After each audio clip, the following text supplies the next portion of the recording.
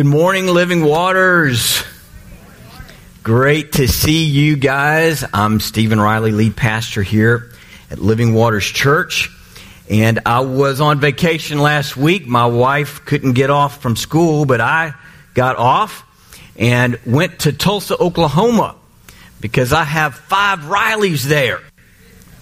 And Jana, over that weekend, she's a freshman at Oral Roberts University, and she had a concert and had a solo in the concert, so I got to squeeze into that. They didn't have it. It wasn't open to the public, but they let a few parents come in.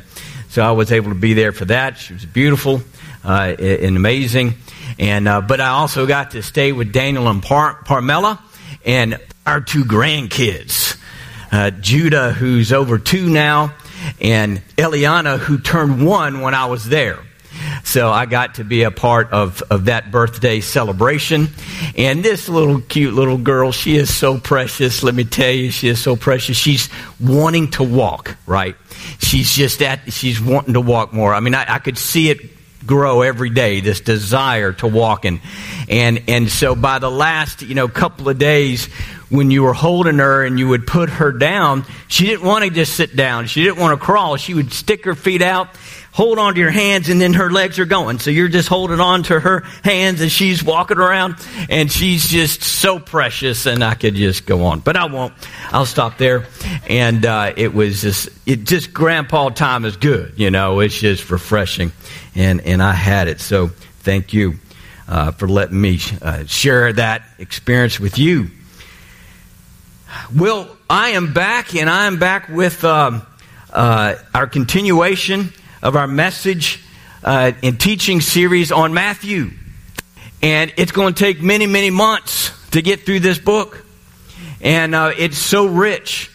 And right now, Matthew chapter 5, chapter 6 and 7, it's called the Sermon on the Mount. And it is chock full of meat and richness and gold and silver and precious stones. And it is not going to just be something we can breeze through yet. We could take one verse each week and it be plenty of meat to study.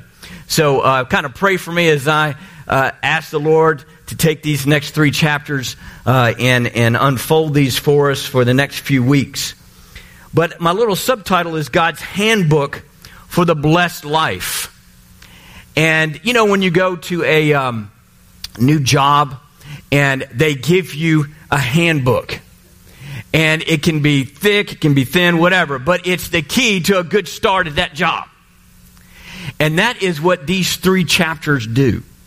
These are essential foundational teachings for us to live a blessed life. This beginning of this teaching, he is actually gone up on a mountainside outside the Sea of Galilee, and crowds have been starting to develop, even traveling many miles from the southern part of the nation. And so it looks like, it appears that scholars have believed that he went up a mountainside in order to have his voice carry over the area so that thousands of people could listen. And there's another thing that happens here. Like Moses went up on Mount Sinai and gave the 10 Commandments and the law, that Jesus went up on the mountainside and he gave the essentials for the family of God, for his people. That Moses gave the 10 Commandments and the law for God's people to live, and yet here we see Jesus giving 8, some you can count 9, 10, but let's say 8 Beatitudes, they call them, that are essential for ours. Some differences between the two.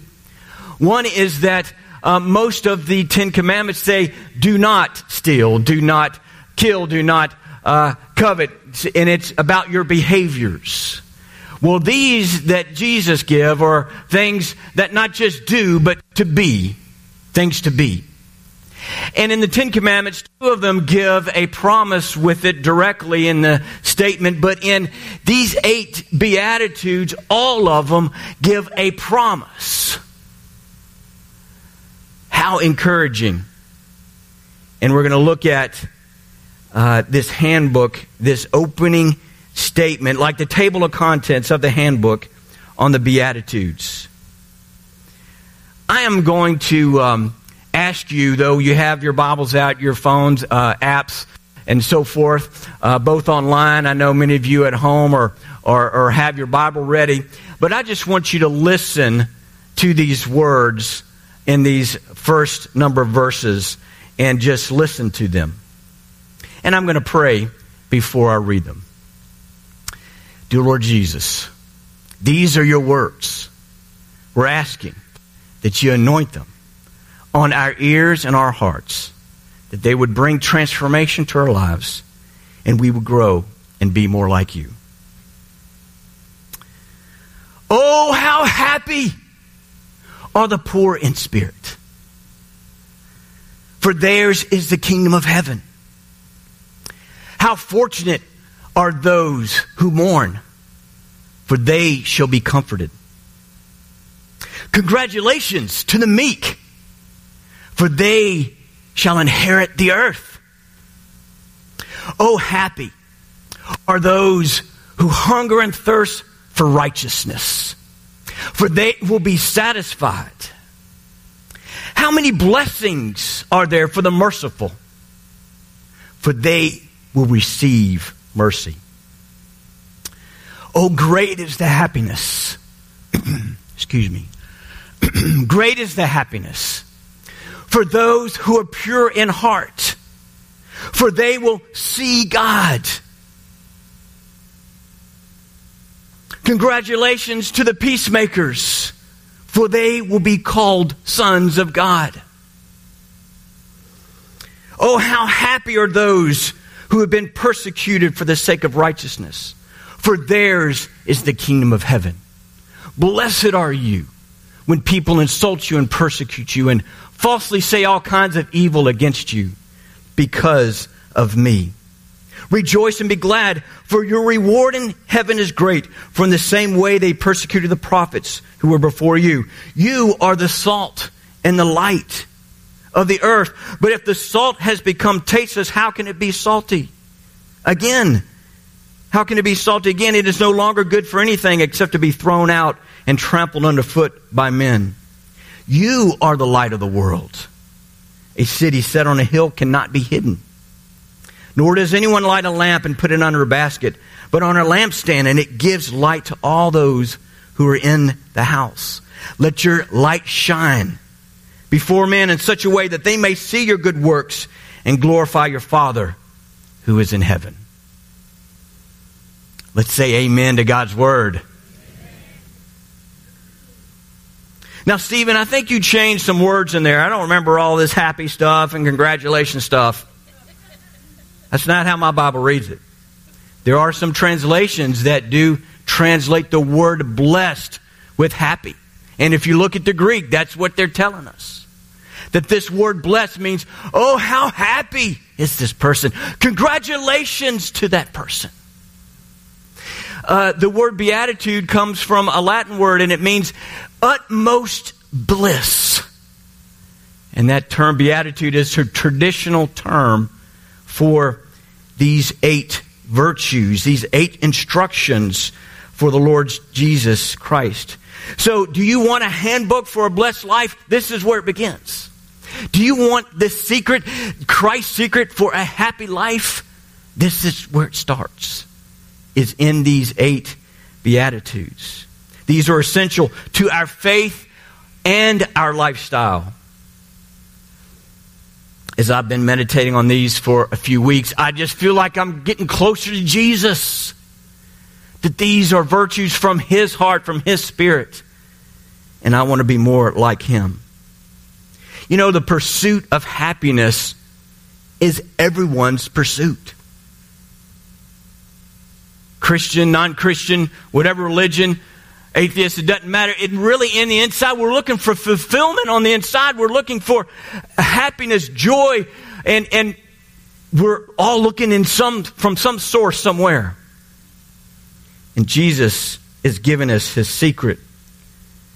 And it starts with these 8 virtues. You know, sin, says in Hebrews 11, can have a pleasure to it. The experience, the experience in the doing sin has what it calls a passing pleasure of sin, because it only lasts for a little while. And over time, there's always a negative consequence for sin. And so that pursuit of pleasure, that pursuit of happiness is true for all people. And Jesus is letting us know to be more like Him is the key to happiness. Instead of going back to the top of the passage and work our way through, which I normally do, I want to start at the bottom few verses, because these 8 Beatitudes are connected to this imagery that people of the day would have had to deal with in every day, several times a day, and that is salt and light. You know, what is salt? Well, back in the day, it was to help flavor things and season food and so forth. But it was essential for the meat to last. They didn't have freezers, folks, or refrigerators. And so once that animal was killed and butchered, you had to eat the meat that day immediately, or preserve it with salt. And packing that meat and other things with salt preserved that very valuable substance that was nutrition for your family. It was sustenance. It was absolute necessary to have salt to survive and be able to feed your family. So let's look at the verse there in Matthew 5, verse 13. It says, "You are the salt of the earth. But if the salt has become tasteless, how can it be made salt again? It is no longer good for anything except to be thrown out and trampled underfoot by men." These 8 virtues and instructions, they keep you and me salty. They keep us to be able to preserve what's around us, to preserve, to go into the world and be a preservative to the world on the earth. Let's go on and look at light here. For them, they didn't have LED bulbs. They didn't have fluorescent lighting. They didn't have flip the switch. They had to continually get wood. They had to continually buy oil. They had continually to fill their little oil lamps and build torches in order to have light. It was work. It was a daily necessity. We just flip a switch. We lose the appreciation of this.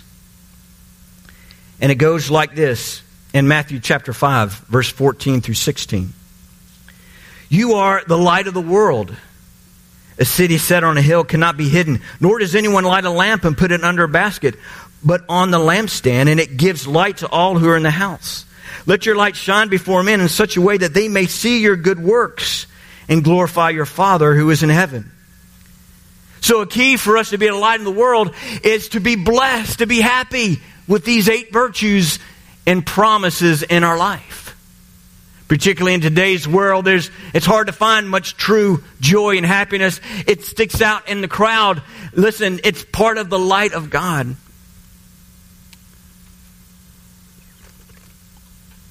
In the Gospel of John, Jesus says, "I am the light of the world."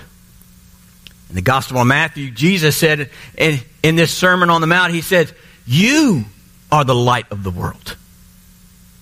See, He chooses to have a partnership where if we disappear out of the world is sunk. It'll be just covered with darkness. There won't be any light left. It is our commission to go into the world and partner with the light of the world, Jesus, who lives inside us by His Spirit, and let our light shine. And it's a danger if we do put it under a basket and cover it, because not only you can't see it and now it's dark and you fumble around and people don't know what to do, or they run into things and hurt themselves, but the light may get extinguished because lack of oxygen. So the very health and the brilliance of the light gets brighter when we shine it, because then we get that oxygen that feeds it instead of covering it up. We're seeing this right now in Washington, D.C. That the far left, that is often anti-biblical in their approach to law and living, now they lead the White House, the House of Representatives, the Senate, many places in the judicial system around our country. And so they're able to just do what they want to do without light and salt, just opposite and antagonistic to the Word of God. And it's painful. And it is a place, again, a reminder that you and I need to be out in the community. We need to be in the clubs, into the governmental participating in prayer and involvement in local and state government. Because we are the light to the world.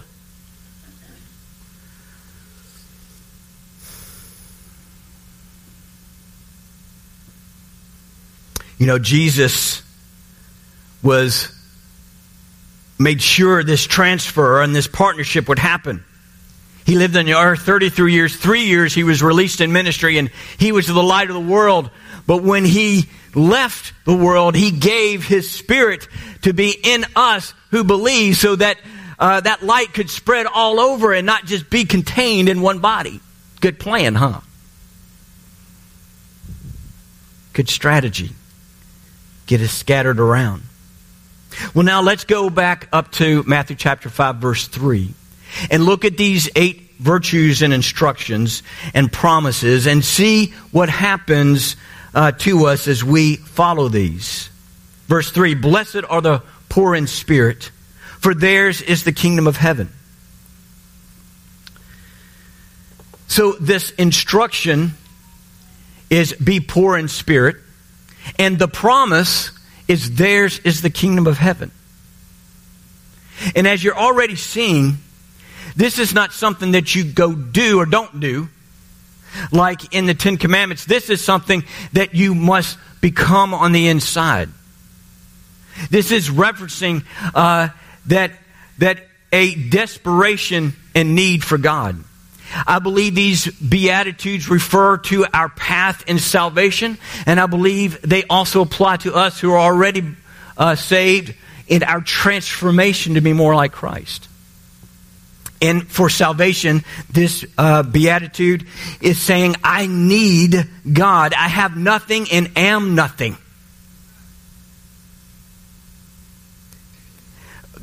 We realize as an unbeliever that I can't make it. I can't do it. I'm so weak without Him. I'm so needy. I lack everything. I can't make it happen. Particularly on the inside of me. I've perhaps accomplished much and been successful, but still on the inside I lack so much. I need God. I am nothing. I have nothing. For us who believe, we stay dependent on God in every area of our life. And that's that transformation where there are areas that He's saying, I want to be more involved in that. I want to lead that. I want to sanctify. I want to get in that area. I want you to trust me in that area. Stop depending on your own. Yes, confidence in Christ is good. That's faith released. That means we have courage. And yet if we forget where our strength comes from, we can often stop praying about it. We stop surrendering to God. We start, I've done this before. This is easy. And we lose our being poor in spirit and dependence on God. So this is a message of continual transformation. And last week in Philip's series, 2-part series on grace, one of his main points last week was reigning grace. And that's where this is needed. Whereas you say, I can't change myself. I'm trying. I'm really getting determined, but I can't. But there's grace called reigning grace, empowering grace that's available to us to be transformed, to obey these instructions, to be transformed, and we rely on God's grace. I encourage you to look back at those messages if you didn't get a chance to do that. Let's go Matthew chapter 5, verse 4. Blessed are those who mourn, for they shall be comforted. So the instruction is to mourn, and the promise is you shall be comforted. I believe this has multiple layers of application. For the journey of salvation, it's finally the person saying, I hate my life. I don't like my life. It's empty. I'm longing. I have longings. I don't know where to find these. I hate my life. I need help. And the person is grieving over the life, and that gets them searching for truth and answers. Jesus even said more than once, and for example, in Matthew 10:39, if you try to save your life, you will lose it. But if you lose your life for my sake, you will save it. And so we do. We get rid of the old man, the old life. We turn away from him. We say, I want your life in me. Come into my heart, Lord Jesus. Forgive me of my sin. I want you, Lord, of my life, in your blood washing me clean. And for transformation, I believe this is applied in a couple ways. In our mourning that we mourn to the Lord. All of us have some degree of sorrow and grief and tragedy that happens. Money can't avoid that. Success doesn't keep that away. We're all in this fallen world together, and though you might be perfect, the rest of us aren't. And so just sorrowful things happen. And I believe he's saying that, hey, if you mourn to me, don't leave me out. Don't go run and hide. I will comfort you. Counselors and psychologists have found that everybody grieves on the inside, and there's sorrow, but that doesn't mean everybody expresses it and shares it with a loved one, a friend, a family member, or to God. And it's one of the more dangerous things we can do to ourselves is to hold grief inside. Because that's not mourning. Mourning and expressing that grief and being honest. And there's healing that comes like that. But mourning is also in a spiritual sense. And those of you who are prayer warriors and intercessors, you know what this is like. Where God gives you a burden or a mother praying for a wayward child. And you have a burden. But like Regina and others have taught here in intercession, but that's not designed for you to hold on day after day after day. God gives it to you to intercede, but you must release that to God, who's the one that ever intercedes at the right hand of God. He wants to turn your mourning into joy, to release that faith and not walk in a burden of sorrow, even in prayer long term. Well, I'm praying for my child. I'm praying for my friend. I'm praying for this situation. That's right. And you do that as the Lord gives you His heart, but He also wants you to release it to Him and say, Lord, I believe that you continue on these prayers. It's in your hands. I'm not the Savior. I don't have Messiah complex. Okay? I'm going to release it to you and let you continue to bring about your will in this person, this situation. And He turns your mourning into joy. Let's go to verse 5. Blessed are the meek, for they shall inherit the earth. Sometimes this is translated gentle in some translations. But the instruction is to be meek, and the promise is you shall inherit the earth. Some interpret this to be land, and it's a word to the Israelis, to the Jewish, that you're going to inherit the land. Be humble, and I will bless you with the land. And they have. Israel is a nation again, and that land has been returned to them. But there's a lot of misconceptions about meekness. Some people might use, that person is meek, and they're saying that they're shy, and they draw back, and they're weak, and that's not accurate. That's not true. Meekness is quiet strength. Meekness is quiet strength. And the reason, I believe, one reason why they shall inherit the earth is because people see their quiet strength, they see that they're not promoting themselves and trying to lead out to build their own desires and kingdoms. They serve, they're gentle, and they have quiet strength, and so people trust them and say, "Hey, will you take care of this for me? Here's some ministry. Here's some property. Here's a business. I need you to lead this on. I trust you because you have a servant's heart." My dad was that way, and this was one of the main attributes I spoke about him at his funeral a year and a half ago.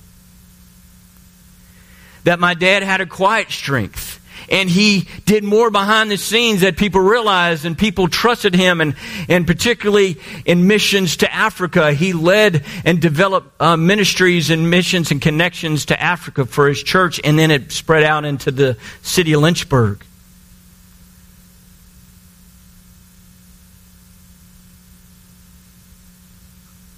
You know, Jesus said, "Come unto me, all who are weary and heavy laden. Come to me because I am meek and lowly of heart." So Jesus has this quiet strength, this gentleness, and that He's safe to come to Him with your burdens. Let's go to verse 6. "Blessed are those who hunger and thirst for righteousness, for they shall be satisfied." They shall be filled.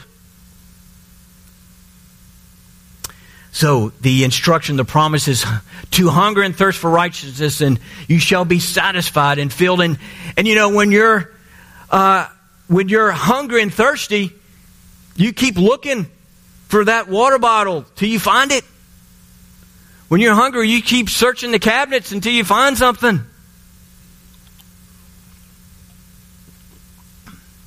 Now, a little side note, in fasting, if you break that 3 to 4 day mark, in fasting, God lets your body change, and instead of looking at your stomach for energy, it starts looking to other energy cells, like to get energy, like fat cells and things. That's a good thing, huh? And your stomach doesn't growl as much. But we're designed when we're hungry and thirsty to go find it, to pursue it, to be desperate to get it. Lisa was reminding me of a story when Jana was a little girl. It's a hot day, playing outside, all red and sweaty, comes inside. "I need something to drink. I need something to drink." Lisa got some juice out of the refrigerator and gave it to her. She said, "Very cold, very cold, very, very cold." Yes, she was thirsty and she was going to find something.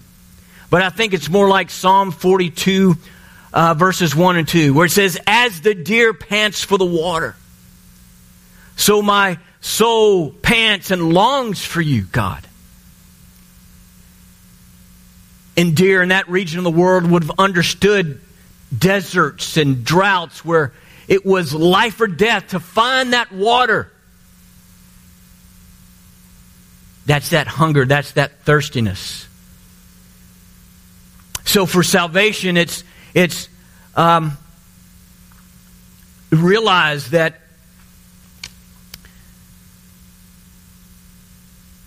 we realize that I kind of skipped a couple points there. Sorry, we're good though. We'll stick where we are. That I'm not right with God. I've strayed far from God. I'm not close to Him. And in this journey, we realize righteousness is something that I can't earn and perform, and I feel this satisfaction on the inside. No, salvation is a free gift. And righteousness is given by your blood, and that satisfies. Oh, I'm righteous. How did that happen? I just asked for His cleansing by His blood, and He gave it to me. I'm righteous now. I'm in right standing. And in transformation, it's I want to live more like Christ. My lifestyle, I want it right. I want it to reflect Him. I want integrity and honesty and holiness to reflect my life.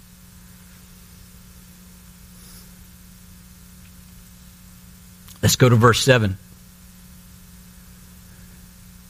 And Lord, this is a long list. But Lord, it's your list. So we're just asking, Lord God, that you bring about to our minds and hearts the ones you want us to focus on, to surrender to say, "Oh, reigning grace, work in me." Verse 7 says, "Blessed are the merciful, for they shall receive mercy." Sowing and reaping is a part of the kingdom of God. It's a part of life, whether you're a believer or not. What you sow into life, into a relationship, into a situation, you will receive back that type of thing. It's true in all of these Beatitudes, but this one, it's specifically notated by Jesus that when you give that virtue of mercy, you shall receive mercy. That's the instruction and the promise right back to you. See, mercy means you don't get what you deserve. Grace means you get what you didn't deserve.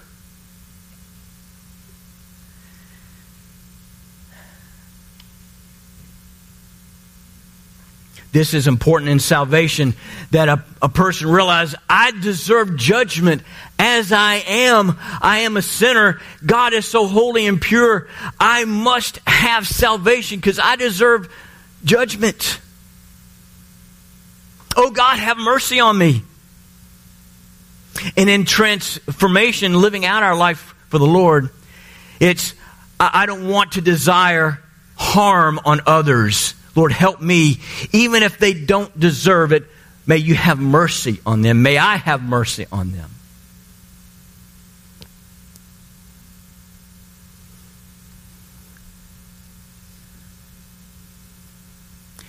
I want to dovetail into an example here. Kamala Harris, back in 2015-16, Attorney General for the state of California, showed her true colors as far as being a pro-abortionist. For one, Planned Parenthood was supporting her and her campaign in 2016 to run, I believe, for Senate. And Daniel DeLayden was the young man that went under and did interviews with Planned Parenthood staff and had hidden cameras. And they, in California, and Planned Parenthood had plans and had ways to sell the baby body parts. And all this was caught on camera in California. And that's against the law. Kamala was the Attorney General at the time, and her candidacy for the Senate was being supported by the Planned Parenthood, and she never did do an investigation. Instead, she had a police force go to Daniel's home and just confiscate all of his stuff. She shouldn't have been involved at all. There was a conflict of interest. Concerned Women for America and other pro-life organizations said, this is corrupt.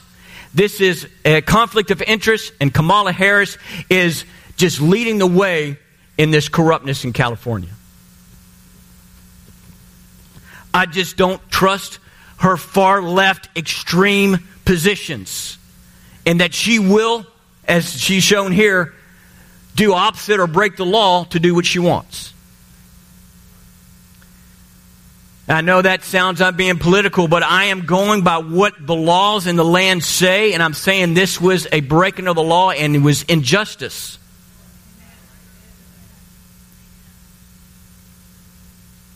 A few weeks ago, a friend here at church said, I had a dream about Kamala Harris. I was like, really? And he had this dream, and in the dream, she got saved. And it really messed up the political party because she was being radically changed. And the dream shocked me, and I felt the conviction of the Lord. I hadn't prayed for her salvation. I hadn't even hardly knew if it was possible. I wasn't walking in this virtue where I was praying for her genuinely, that God would have mercy on her and save her and turn her life around.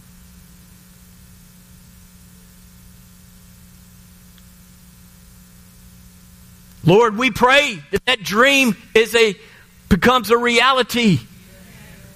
That her and many others in the extreme left in high leadership in our government have mercy on them, that they cry out, oh, I need the mercy of God. I hate my life. I need God's righteousness. I'm far from Him. Lord, have mercy. Pour out your Spirit and bring your righteousness to these people. Matthew 5:8 says, blessed are the pure in heart, for they shall see God. You're seeing this pattern then in the Ten Commandments. It deals more with the external behaviors and actions. But here we are, Jesus saying, happy are those that are pure in heart, for they shall see God. See, the Lord wants to go deeper than our actions so they bear fruit. That's the fruit of what's happening internally. And He's saying that there's the instructions to be pure in heart, you shall see God. And in salvation, this is absolutely necessary that a person says, I'm unclean, I feel dirty on the inside. No matter what I do, I can't get this off of me. What do I need? You need the free gift paid for by the sacrifice of Jesus Christ, His blood to wash all your sins away.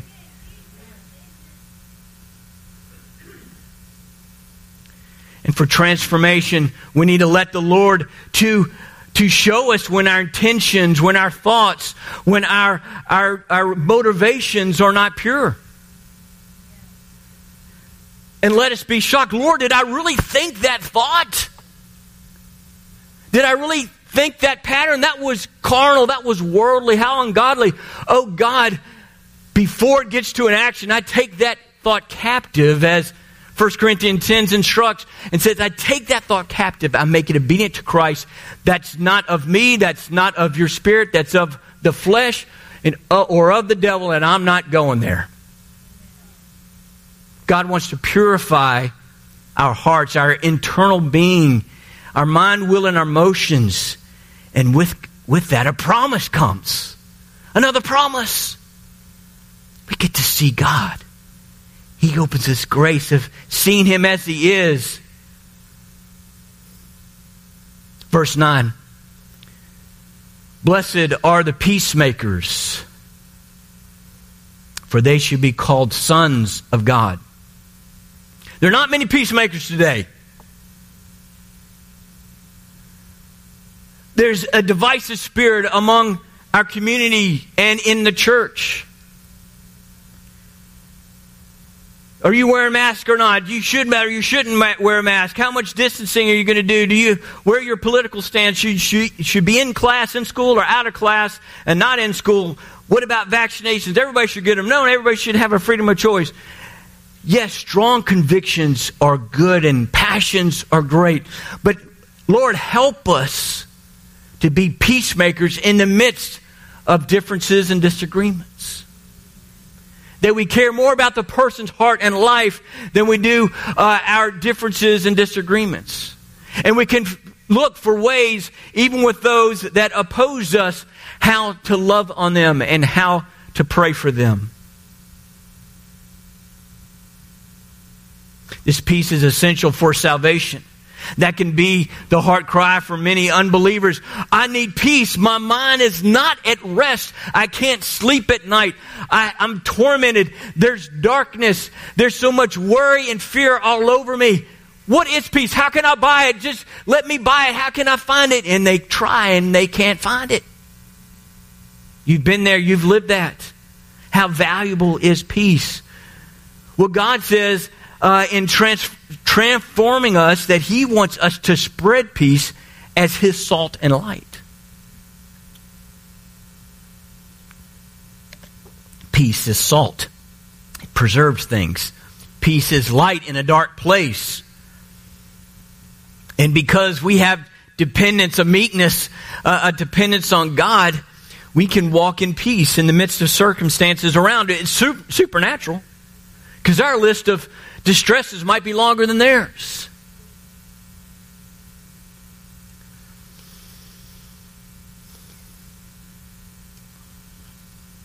this verse 10, this last beatitude, where I'm actually kind of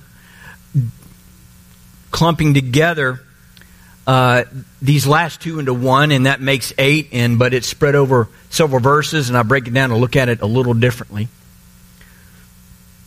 Verse 10 says, "Blessed are those who have been persecuted for the sake of righteousness, for theirs is the kingdom of heaven."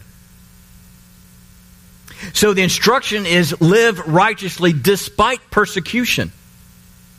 And your promise is the kingdom, that this prayer that, Lord, may your will be done, may your kingdom come on earth as it is in heaven, comes to those who stay faithful through persecution in right living. In salvation, you have to count the cost. This is another parable and imagery Jesus gives. It says, listen, before you go to war, before you build a building, count the cost so you can be sure to finish it. And unbelievers, you remember, we do that. It's, do I really want to become a follower of Christ? Because my family, I'm going to be ridiculed by there's going to be persecution that's going to come of some form or fashion. Do I really want to do this? Count the cost. In transformation, God wants to give us grace to be continually salt and light despite the persecution that's very likely ahead. Of course, in America, we've been a largely Judeo-Christian society that took these values, biblical values, and applied them to society and community, and we haven't felt much of persecution. It's starting to rise now. There's starting to be opposition more than ever. Some countries have been this way for eons. This is just life for them. It's the way it's always been. We've just taken it for granted. Oral Roberts University, a Christian college, not in name only, but in their student handbook and the moral code, godly moral code they expect, and they actually apply to their student body. And they, in the March Madness, they got to the Sweet 16. They were the Cinderella story. Breaking brackets. Woohoo! Or are you breaking brackets?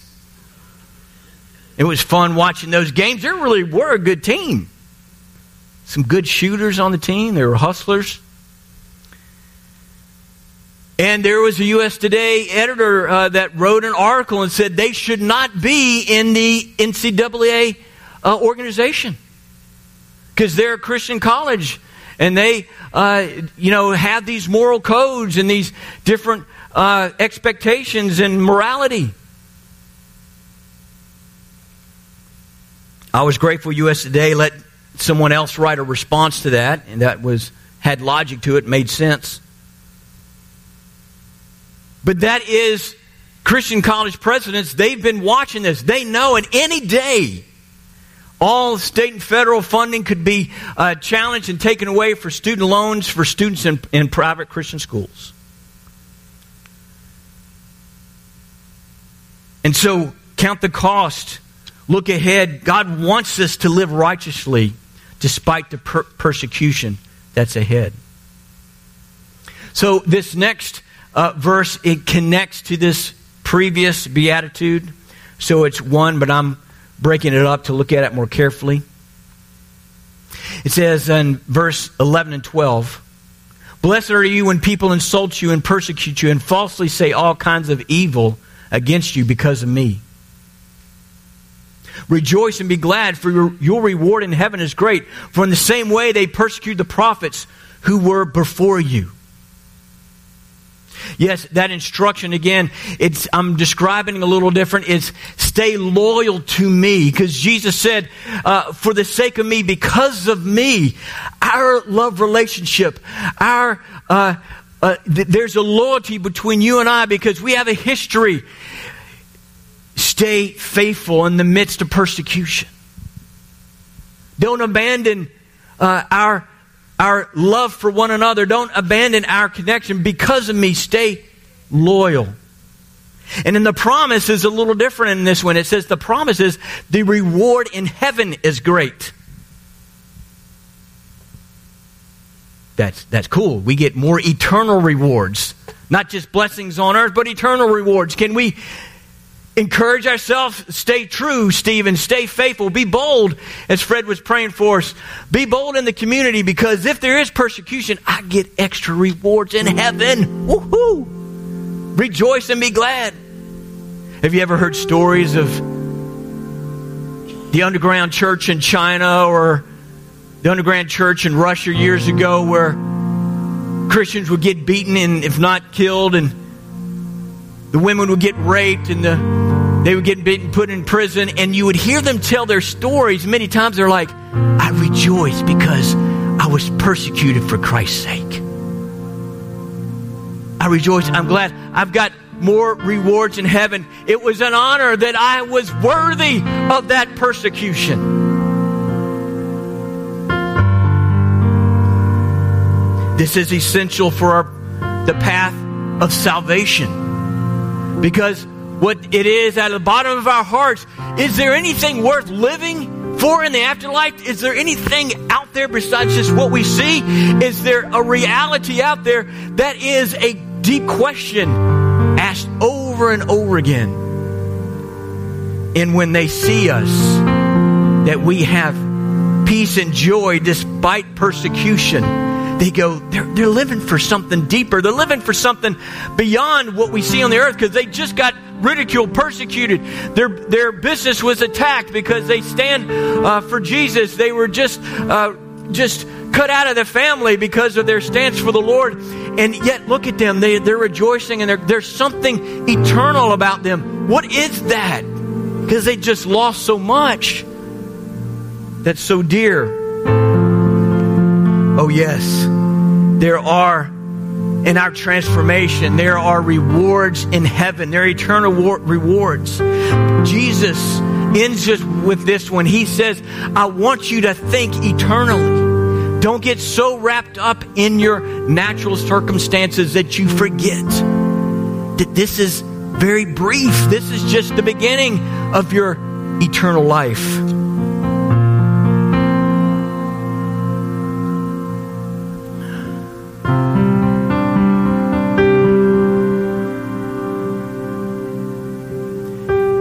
I'm going to ask for our altar ministry teams to go ahead and come up front and be available for prayer. We have a prayer line on the screen for those of you at home. On Sunday morning, this prayer line is available for 30 minutes, and we have somebody there available for you. Our people who are going to be here for prayer, they're available to pray for anything going on in your life, something that's still bothering you, something that's going on. But I'd like for us to just, in this last worship song, let's just let the Holy Spirit confirm and pinpoint specifically what He wants to transform in us. If you don't know Jesus personally and you're on this journey of salvation, I pray for you that this would be the moment, the day that you say, yes, I want this blessed life. I want this happy life. I want to be more like Jesus. In fact, I'm going to ask everybody here just to repeat after me a prayer of salvation, so anyone here or anyone watching can pray that in your heart, and it can be real and true for you. Let's pray together. Dear Lord Jesus, I want that happy life. I turn away from my old life, and I turn towards you. Come into my heart to stay. Forgive me of all my sins. Cleanse me. I want to be more like you. I want to have your peace. I believe that you'll give it to me right now. I believe that you rose again from the grave. And you give me these promises to my life, because you defeated all sin and all death. Thank you, Lord, for coming into my life. Now, as we sing this song, I'm going to ask you just to wait on the Holy Spirit. Let Him just be more specific in what He's saying as far as these 8 virtues, becoming more like Him, these promises that He wants to give. And then I'll close with the blessing.